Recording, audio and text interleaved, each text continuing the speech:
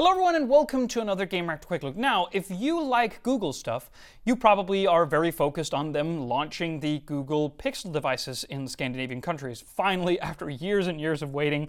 But they also launched a couple of other things which has come straight to at least Denmark, which is Google's Nest Wi-Fi Pro. Now, we've actually reviewed Google's Wi-Fi setup, Nest Wi-Fi, throughout the last couple of years and have really liked it for a couple of different reasons, but now it's called Pro. So why is it called Pro? Let's take out, like you can obviously, as with a lot of other Google Wi-Fi products, you can buy these in different amounts. This is the 3-pack one, which I think is quite expensive, around $500, but it isn't more expensive than other units of a similar type because these are obviously Wi-Fi 6E. So they actually come in a bit cheaper and a lot cheaper, depending on what kind of model you're after, a bit cheaper than ASUS's Wi-Fi 6E stuff, which we looked at, the Zen Wi-Fi, and a lot cheaper than something like Orbi's Wi-Fi 6E kit, if that's what you were after. No, the cool thing still about Google's Wi-Fi Nest products is that, for one, it offers full Google Assistant and Google Home availability on each of both of the satellites and the routers, which is obviously awesome.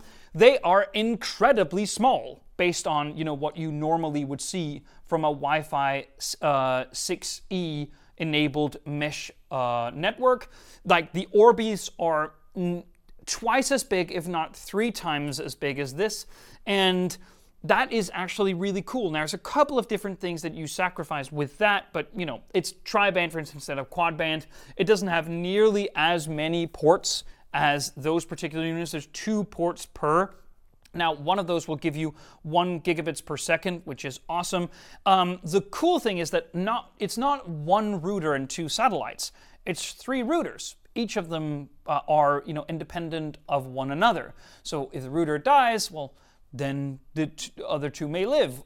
It depends obviously on where it gets its Wi-Fi from the wall from, if you're, for instance, running fiber. But the capacity is there, which is really good. Now, Google claims that each of these units will give you 120 square meters worth of range. So that is actually really cool. So most homes would be able to get around with 1. Now, if you have a larger home or a business or something like that, you can go with 3. So that's why they make kits with different amounts.